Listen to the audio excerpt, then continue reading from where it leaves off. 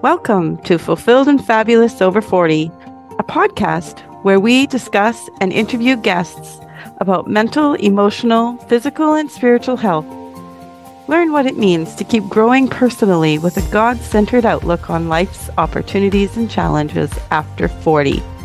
Now, here are your hosts, life coach Norma Simons and Carrie Alamirsch.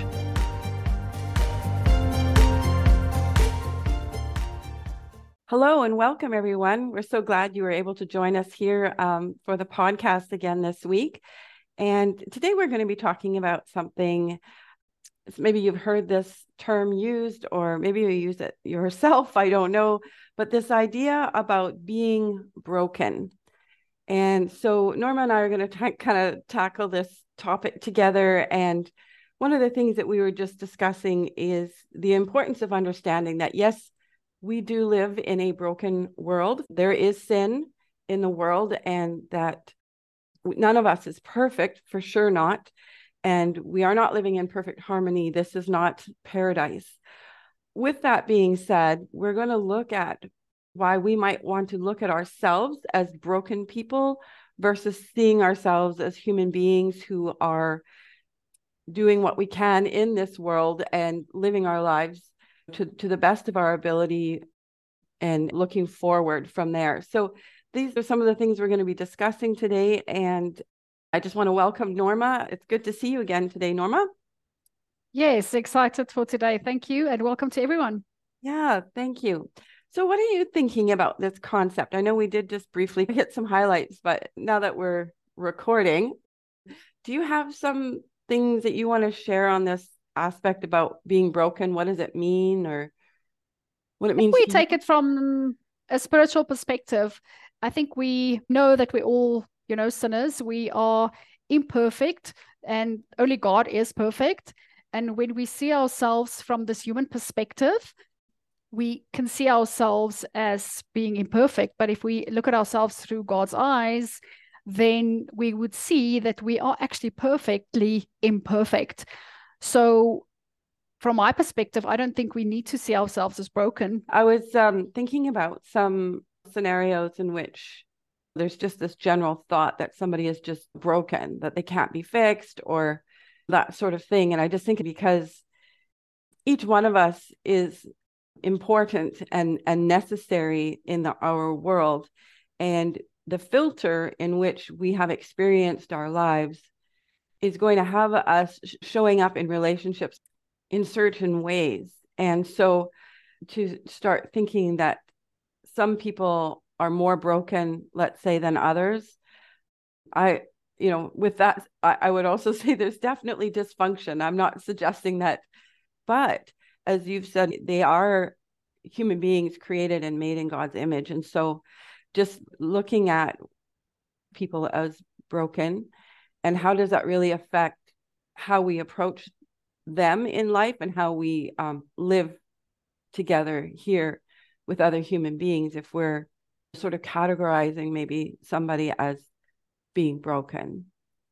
I think if we talk about ourselves or others as broken, then I think we see ourselves as less than or unworthy, and how that impacts our lives really moving forward. Because if we think of ourselves as less than or unworthy, that isn't really something that's going to inspire us to be any better, because it's sort of that thought that we're moving forward from, that if I'm flawed, or if I'm not worthy, or I'm less than, then that's sort of what I can expect from myself. So why even try and be better? So I don't think, in my personal opinion, that's something that I say, or I would encourage someone else to say, just purely from the perspective that if that's the way we think, then that becomes our reality. And if there's something that maybe happened in our lives that makes us think that we are broken, I think that's also an opportunity for us to go and ask more questions and challenge ourselves, because as we say things to ourselves, that is very subjective a lot of the times. And if we can dissect it and take the facts from it, then we would see it a whole lot differently. And thinking of ourselves as flawed is again, a thought that's not serving us. I think it keeps us small. It keeps us maybe hiding. And we're definitely not going to show up as ourselves if we are living our lives from that thought or that perspective. So often in circles, a lot of Christian circles, you will hear the term that I'm just a broken sinner, and they kind of want to frame whatever they're going to say after that. It's interesting to me why we want to choose this as the way we identify ourselves, especially as children of God who are in relationship with God through Jesus Christ. I'm curious why we're not coming at life a little bit more from that perspective and seeing ourselves as overcomers and those who have been healed and are righteous and are thinking about ourselves as his representatives, warriors, and those who are, involved in moving towards the kingdom rather than sort of that defeated. So I think they're both true. Please don't get me wrong. We definitely are sinners, but that is not the primary way that we are described in God's word. And I think sometimes it is to express humility, where we're not putting ourselves up above other people. We're not thinking of ourselves as more than we ought. And I think that's fair, but I'm not exactly sure that is the description we want to be using for ourselves as we look to serve and to live at our highest possible level of representing him. I agree. I also think that a lot of people use it as a term to just acknowledge their humanness and their imperfections. And I wonder for people who, if they stop thinking about themselves as broken, how would they see themselves?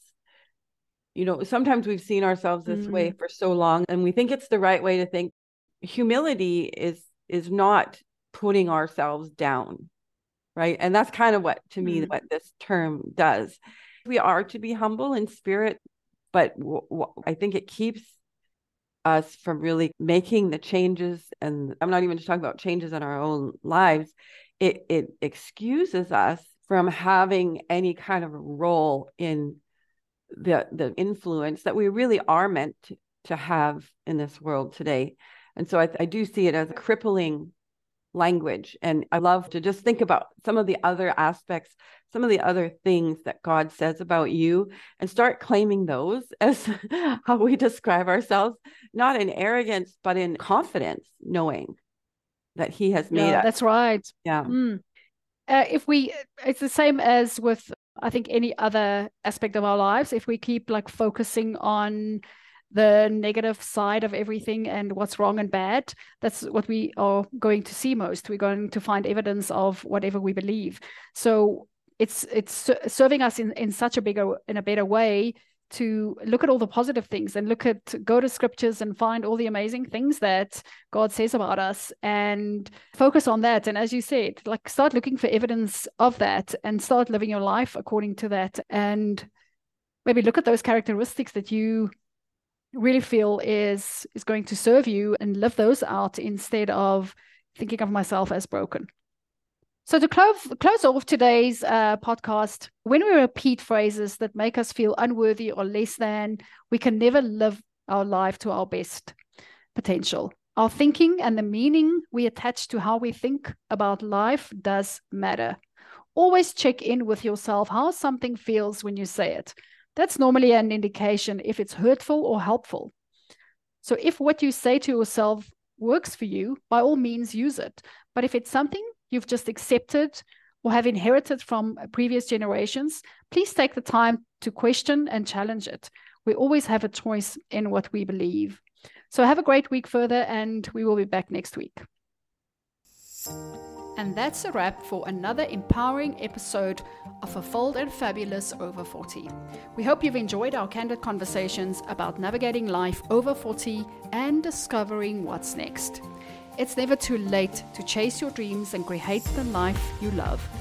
Don't forget to subscribe to our podcast and share it with other ladies who are on this incredible journey with you. So until next time, keep asking what's next, and let's continue to thrive together.